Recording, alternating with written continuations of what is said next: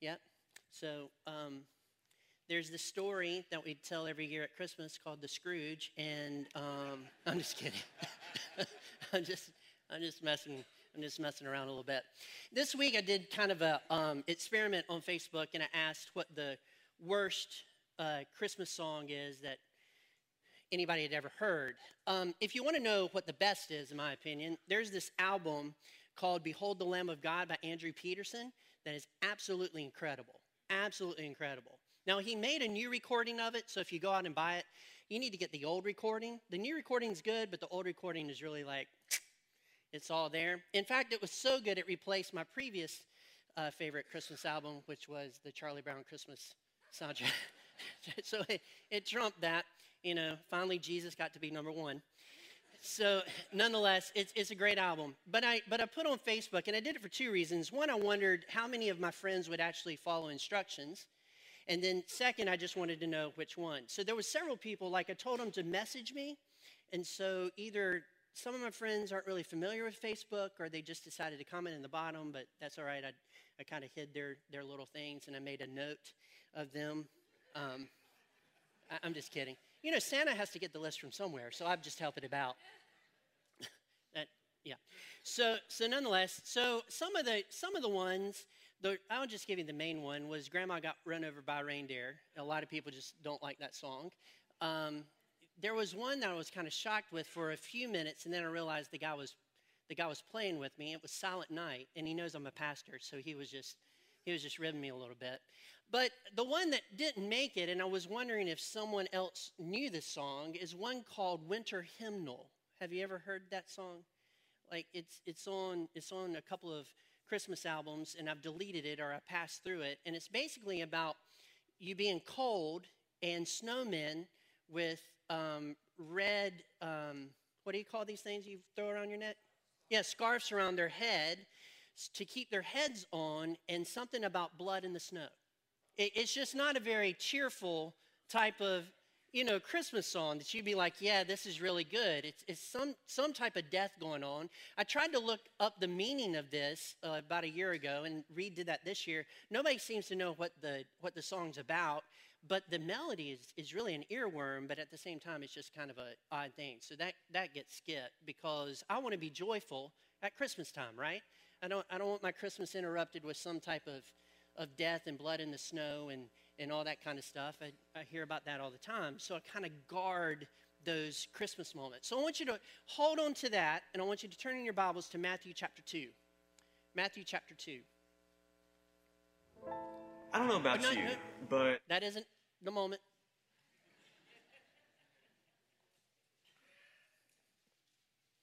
Oh, that was Seth. Wow. And Seth's teaching children's worship today. So, great. All right. So Matthew chapter 2, verse 1. It says this. Now, after Jesus was born in Bethlehem of Judea, in the days of Herod the king, behold, wise men from the east came to Jerusalem, saying, where is he who's been born King of the Jews? For we saw his star when it rose and have come to worship him. And Herod the king heard this, and he was troubled, and all Jerusalem with him. And assembling all the chief priests and scribes of the people, he inquired of them where the Christ was to be born. And they told him, in Bethlehem of Judea, for so it is written by the prophet. And you, O Bethlehem, in the land of Judea, are by no means least among the rulers of Judah. For from you shall come a ruler who shall shepherd my people Israel. Then Herod summoned the wise men secretly and ascertained from them what time the star had appeared. And he sent them to Bethlehem, saying, go and search diligently for the child, and when you have found him, bring me word, that I too may come and worship him. And after listening to the king, they went on their way. And behold, the star that they had seen when it rose went before them until it came to rest over the place where the child was. When they saw the star, they rejoiced exceedingly with great joy. And going into the house, they saw the child with Mary. I want you to notice they went into a house. It wasn't a manger scene. Just kind of a reference to last week's message. He talked about false teachings and be aware of those false teaching. I guarantee you that in a lot of homes in America, there's a false teaching around their manger scene. Y'all are looking at me crazy. I am a little crazy. But the wise men were not there. They weren't there. So I'm obviously a Pharisee and correct in my home. Oh, come on. Thank you. Yeah, but we talk about false teaching all the time when we talk about the seriousness of truth, but at the same time, there's things that we do in our life, and we leave stuff out, and we're presenting the wrong message to the people that are walking into our home. And as little as that is, as little as that detail is, the wise men were not at the manger. They went to a house, and Jesus was a child, and that's a significant part of this story, very significant part of this story. So, if you keep your wise men there, I'm not going to judge you because Jesus does that. There you go. Yeah. All right. 8. And he sent them to Bethlehem, saying, go and search diligently for the child. They found him. Verse 11, and going into the house, they saw the child with Mary, his mother, and they fell down and worshiped him. Then opening their treasures, they offered him gifts of gold, frankincense, and myrrh. And being warned in a dream not to return to Herod, they departed to their own country by another way. That's an interesting verse. Verse 13 says, now when they had departed, behold, an angel of the Lord appeared to Joseph in a dream and said, rise, take the child and his mother, and flee to Egypt, and remain there until I tell you, for Herod is about to search for the child to destroy him. So in the middle of this whole Christmas narrative is the story about these wise men coming, and they're exceedingly glad to find the Christ child. But there's this guy named Herod that wants to kill the Christ child. And in his heart, he has this thing where he wants to kill them.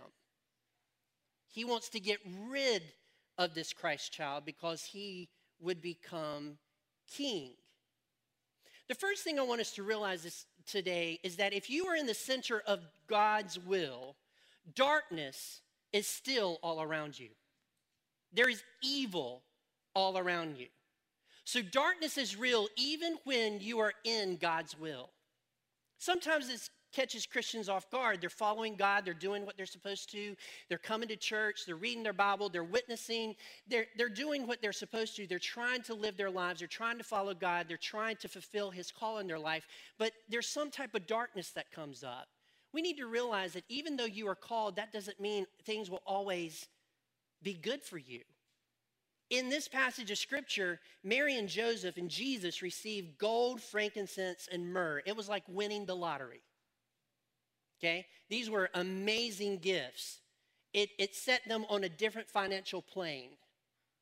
That evening, in a dream, not only are the wise men told to go somewhere else, a different route on the way home, but Mary and Joseph are told to go down to Egypt, and darkness arises. I think it's interesting that every time that God sends you into the darkness, there is always provision. Now, you might not get gold, frankincense, and myrrh, but you have everything that you need to survive that dark time. You see, I believe that the gold, frankincense, and myrrh went down to Egypt with them, and that was the way that they bought a home. That was the way that they fed themselves. That is the way that they got set up in that society. That is the way they got accepted in that society. So God set them up to be safe in Egypt while Herod, the villain, decided to come into Bethlehem and do his deed.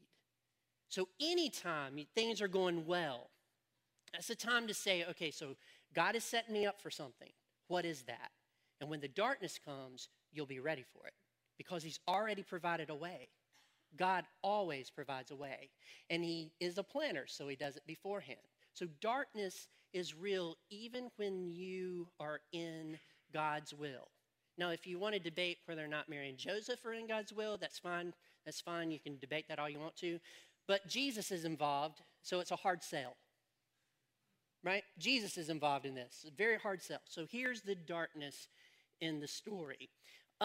Have you ever noticed that at Christmas time, there's no like positive, encouraging songs about Herod?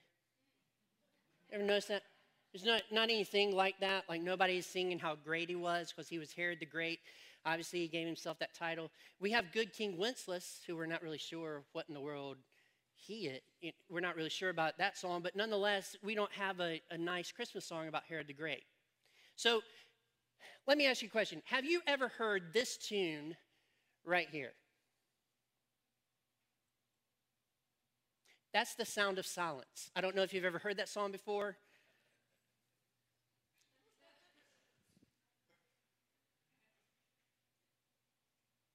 Have you ever heard that song?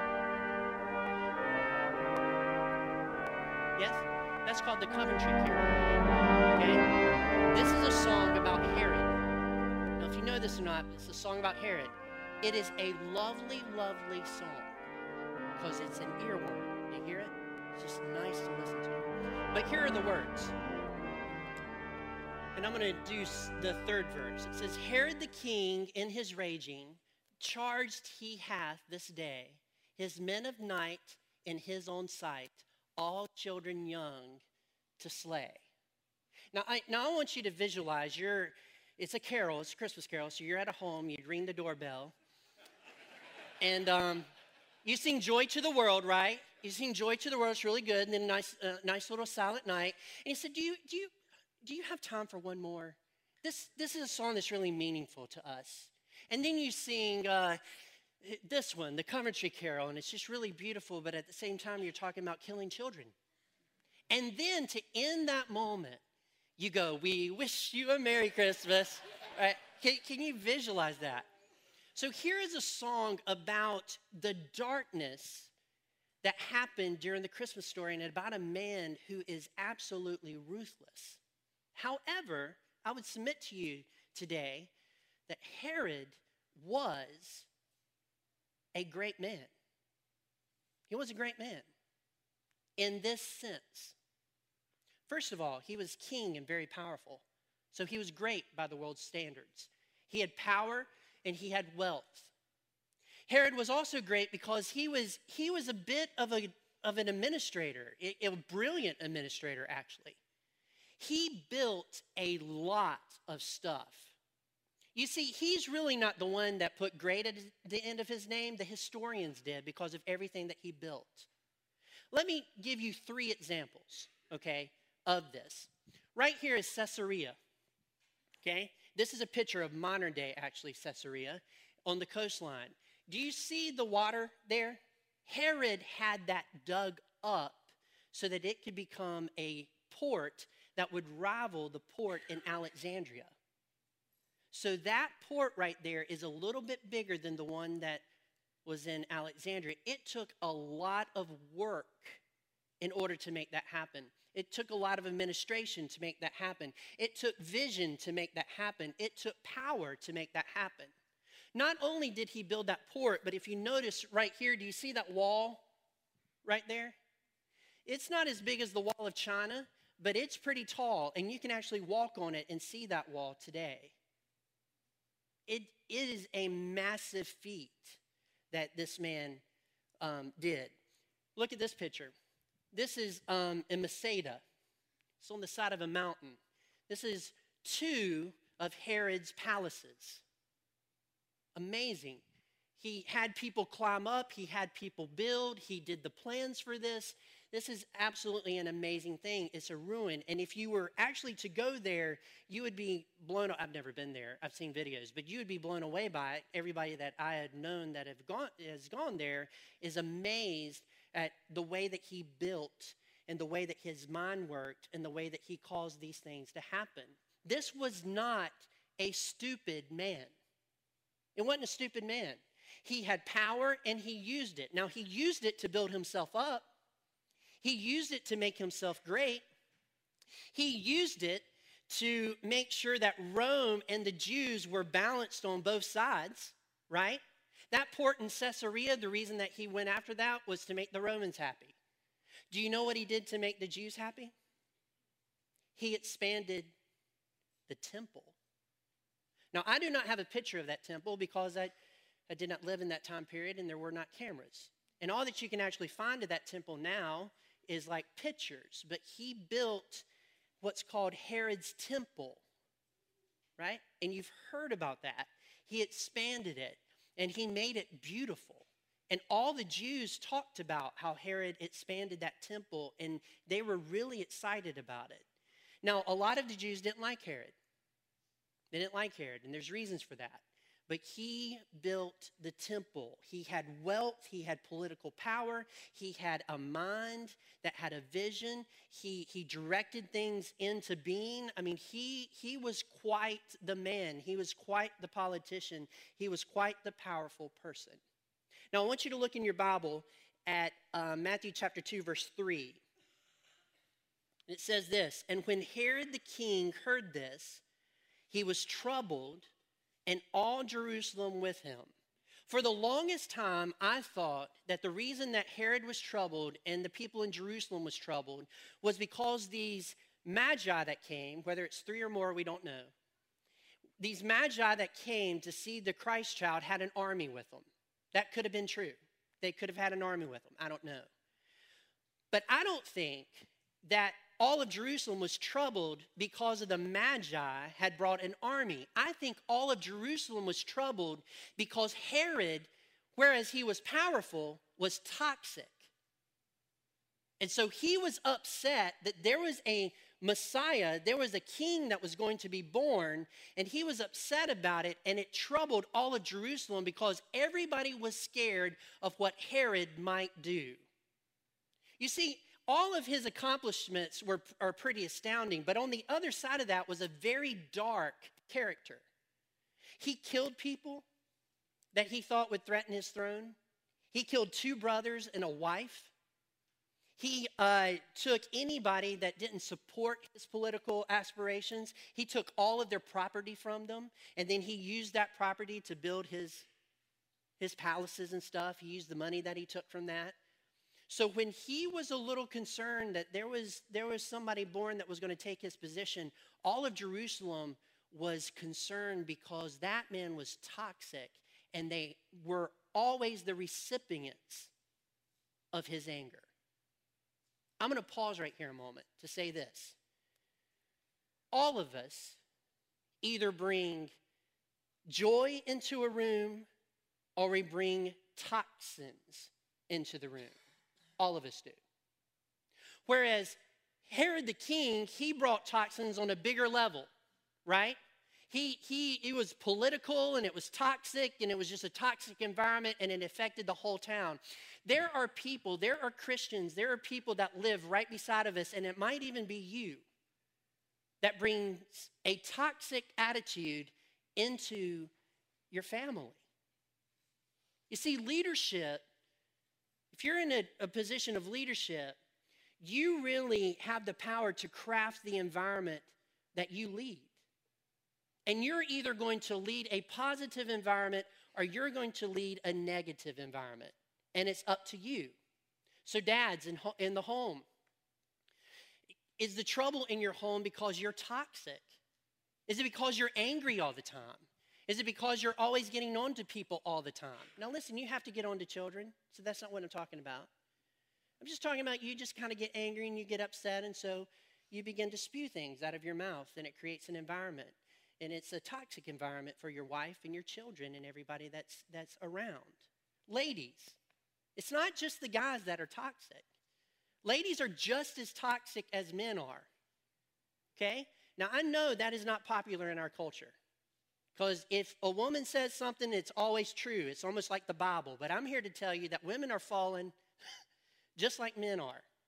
And there are homes where women nag, where women cannot be, what is it called? They can't be, I'm trying to help you so I don't have to really say it. They have to be what? Oh, not positive. They have to be right. They have to be content. Have you ever heard the phrase, if mama ain't happy? That is a horrible phrase. That means that woman is toxic. And we have to appease her to keep her happy so that we have a happy home. It also shows you, that phrase shows you that leadership, the husband or wife, creates the environment in the home. The two parents, they do that. If you're always arguing with each other, there's a toxic environment.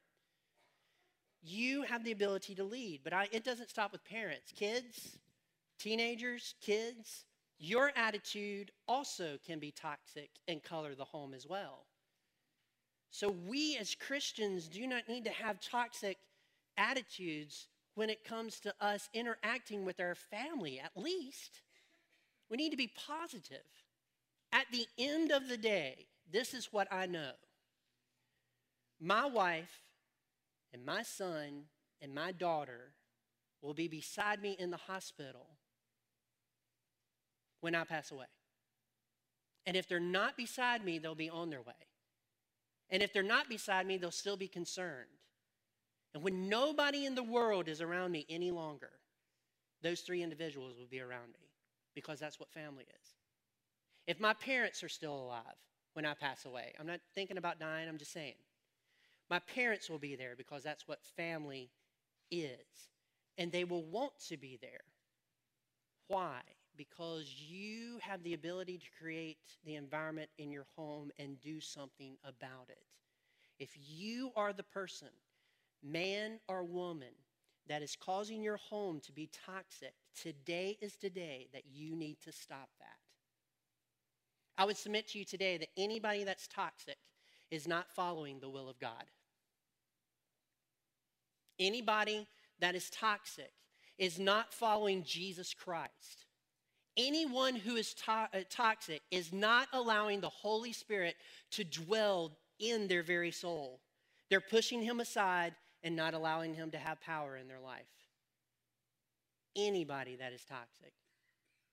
You let him take over, you let God dwell in your heart, and you create a different environment for your family. It doesn't mean that it's a family that never has problems. It doesn't mean it's a family that never has disagreements, but there are just some things that are toxic that just need to go. So Herod was toxic. He was a toxic leader, and that's why all of Jerusalem was troubled, because he was troubled. He was a toxic type of man. So let's keep reading. Verse 16 says, "Then Herod, when he saw that he had been tricked by the wise men," may I just say that sometimes it's okay to trick people?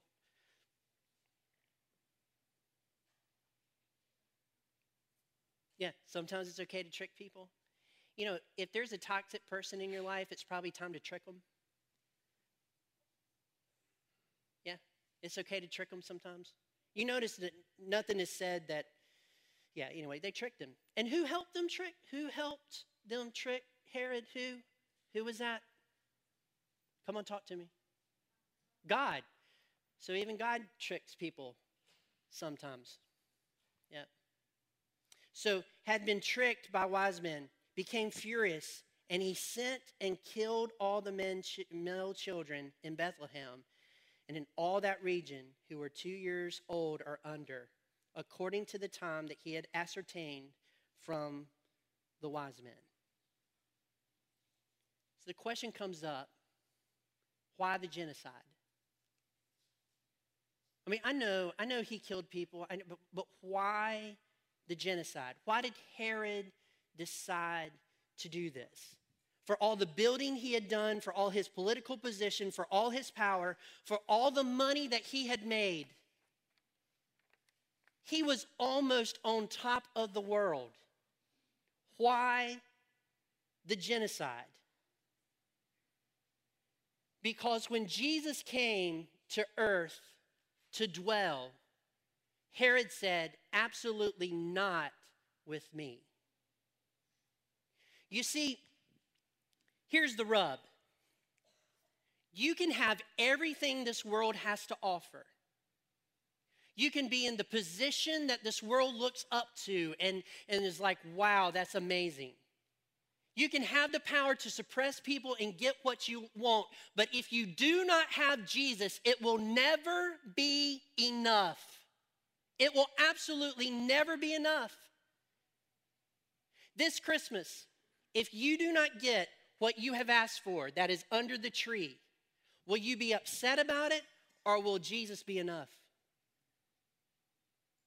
Come on. Is your position at work and how you treat people, and you want to get somewhere and you step on them maybe, or you treat people badly, or you want control somehow, and all you want is something more, something more, something more. The question I have for you this morning is Jesus enough? Because if Jesus is not enough, it doesn't matter what you have in this world. You will never be satisfied. You'll never be satisfied. I see Christians all the time that are discontented. They're just discontent. They use phrases like this, I will be better when. If you ever hear somebody that says, I will be better when, that is a person that isn't content. They're discontent with what is going on or their perception. I will be better when I build. That's what Herod would have said. Maybe you would say, I will be better when I build another house. The house that we have is too small. There were reasons that we had to get it, and I'm not really pleased with it, never have been pleased with it. And I will just be better. I will be better. I will be more at peace when we build something else and I live in the home of my dreams. Ladies and gentlemen, that is a life that is living without the satisfaction of Jesus Christ dwelling in their hearts. Come on. That's what it is. I am content in whatever state I am in, Paul says. Whether it's a rich state or a poor state, I am content because of the Lord Jesus Christ.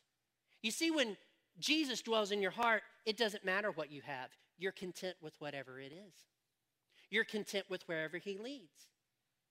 Do you see Mary and Joseph in this passage of Scripture saying, oh man, Joseph, we just got settled in and I made the baby room so cute.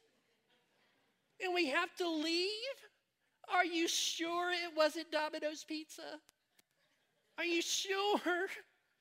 Are you sure it was an angel? I mean, you were asleep and you do snore, and I don't even know how you heard the angel with your snoring. Are you sure we have to go? No, there's nothing in Scripture that says that they even complained. They got up that night and they left. And the one thing that we know about Scripture is if somebody in Scripture does something wrong, it's recorded. Moses, it's recorded. David, it's recorded. Several things David did is recorded in Scripture. So here's Mary and Joseph. They just get up and they go. Why? Because Jesus was enough. Why did the wise men come up from afar? They were firemen? I mean, why did they come from that distance? These wise men, ladies and gentlemen, were just as rich as Herod was. They had a ton of stuff. But they went on a long journey to come see Jesus, and they left all of that stuff at home and didn't even worry about it. They didn't even worry about if it was going to be there when they got back, because God was enough for them. The Messiah was enough for them. It was enough for them to move and go. Is Jesus enough? Sometimes I do some marriage counseling. There's a certain system I have, and then I send I send a couple to a counselor once I get them to a particular point. So I just want to let you know how that works. I sit with people sometimes, and one or the other one will tell me, well, I just think I married the wrong person, and I just need to meet the right person. Ladies, I will be satisfied when I meet someone else. That is sad. You are satisfied when Jesus becomes the center of your life, not when you meet someone else. You're satisfied when Jesus is your all in all, and he is what you revolve your life around, not when you meet someone else. And it's my strong belief that many marriages that break apart could have stayed together if Jesus was enough. You make statements before Jesus when you get married. I mean, I've heard them hundreds of times because I've done the weddings. And it's always for better, for worse. But we always seem to just want the better and forget the worse. You stay with somebody even if it's worse. Now I don't mean if they're beating you, so don't go there, but you know what I'm saying. If they burn the toast, I mean, for real. If they didn't pick up their clothes beside the bed, if they irritate you because they want to be on time and you don't.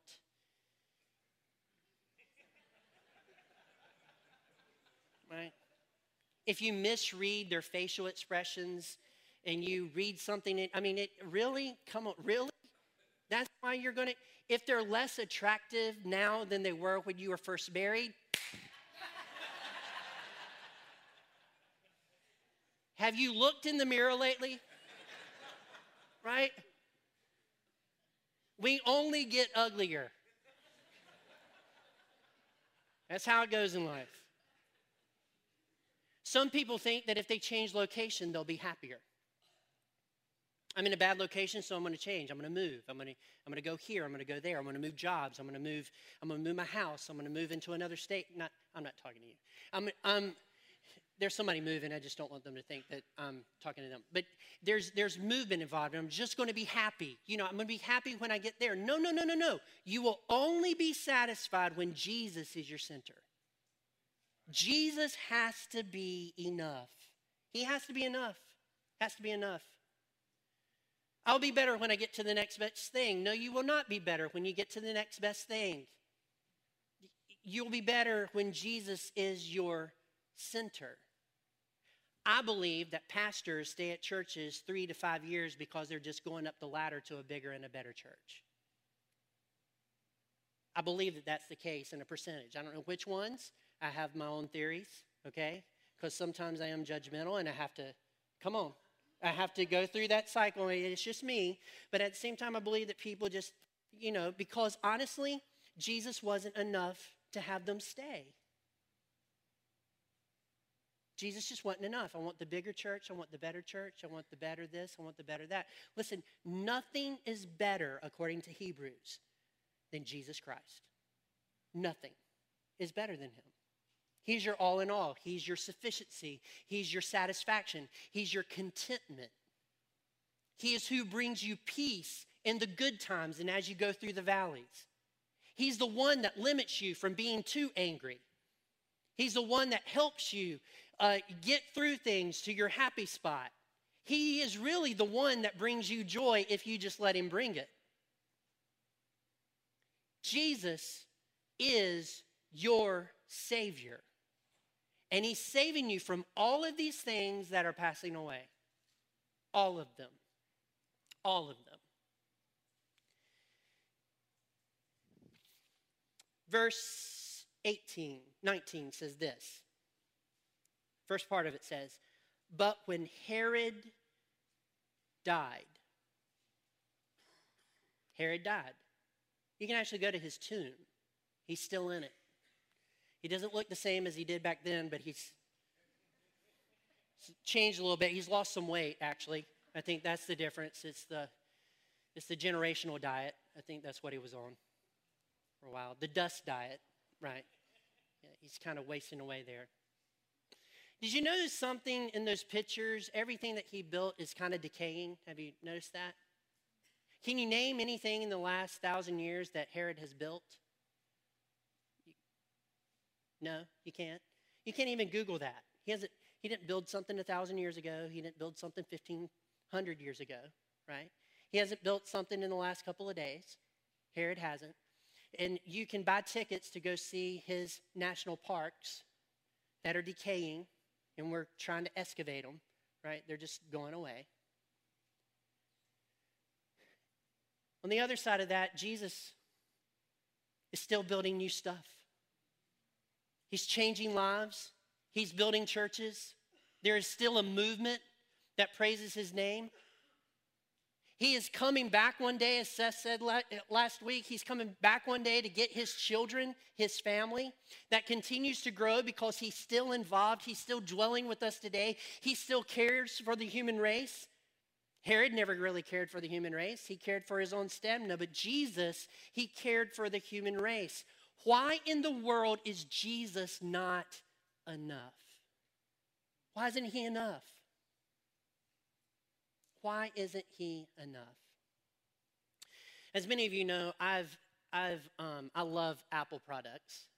I love to pick on Greg Quinn about that because he's just a Windows man and he just likes Windows. I guess it's because you can open them and close them. I don't know, or whatever. But I'm an Apple guy. Early in that career, I always wanted to have the newest thing that they came out with. I just couldn't wait for the iPhone to come out. That actually revolutionized the way we use phones, actually.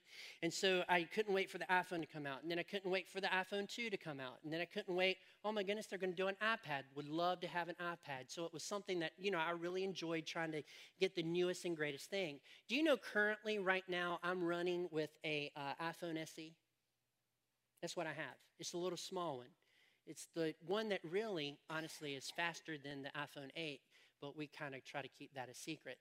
But it's the iPhone SE. It's kind of like a 5S shape one, but it's just SE. It still has the little button on it. Like when I put it to my face for facial recognition, it doesn't do anything. I'm kind of excited about that because, the government. I'm just joking. Having a little fun. I still have the iPhone SE. When they first came out with the Apple Watch, I thought that was pretty cool. My son wanted an Apple Watch, and the guy that cuts our hair made him a deal that if he rode the Fury at Carowinds and brought him a picture, he would buy him an Apple Watch. And so my son, scaredest moment of his entire life, getting on the ride, but he endured it, and the picture is him going. But he got off that ride, bought that picture, gave it to the guy that does our hair, and that guy gave him an Apple Watch. It was a great thing. I wasn't really interested in the Apple Watch when it came out. And the Apple Watch 2 came out, Apple Watch 3 came out, then the 4 came out, and you could actually make phone calls. So I thought, man, that would be really nice to have. And my wife actually got me that last year for Christmas. It was a great gift. Not that she normally doesn't give me good gifts, but that was a great gift. So now I can receive phone calls on my watch. But you know something? That stuff just doesn't mean much anymore to me. Everything has become a tool for doing ministry. So I have a computer that I do ministry with, and I have an iPad that's an iPad 4. It's older iPad that I do ministry with. So it's just tools for ministry. And whereas I used to be like, man, I would be so fulfilled and able to do so much more and grow if I got the latest device. I've switched to where I really don't care that much about them anymore. I care more about getting to know Christ more. And it has revolutionized the way I look at stuff. I tell you that story because I'm a pastor. You understand? And this whole thing of wanting stuff in order to have some type of fulfillment is more of an issue for all of us than we want to admit. Come on. It's more an issue. So at times in our life, we want this and we won't be fulfilled until we have it. We have that desire, and we go after it, and then we hold it in our hands, and then after a little while, the iPhone 2 comes out, and all of a sudden, we're discontented with the iPhone 1, and the discontentment just continues to go because we want the next best, greatest thing, when all the while, we have the best thing that you could ever have. Jesus. You've got him. That means that if my iPhone falls into the toilet, Jesus will never go there to pick it up.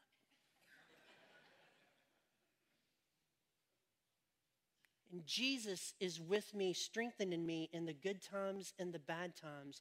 And you and I have to always live at the place where Jesus Christ is enough. He's enough. He wants to dwell with you. He wants to live with you. He wants to strengthen you.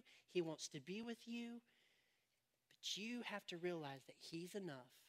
He's enough. He's enough. And He's all you need. He is all you need. All you need. Herod never got there. Herod was paranoid. He lived his life, oh my goodness, I'm going to lose my stuff, so I got to kill some people. I'm going to lose my stuff, so I'm going to take some people's possessions. I'm going to protect the stuff that I have built. When Jesus is enough, you're not paranoid, because He will never leave you nor forsake you. How much more satisfying is it just to have faith in Him and have Him be enough rather than all the stuff that this world has to offer? The Bible says, if I gain the whole world but lose my soul, don't gain the whole world and lose your soul. Gain Jesus and be satisfied with Him. Amen? Let's pray.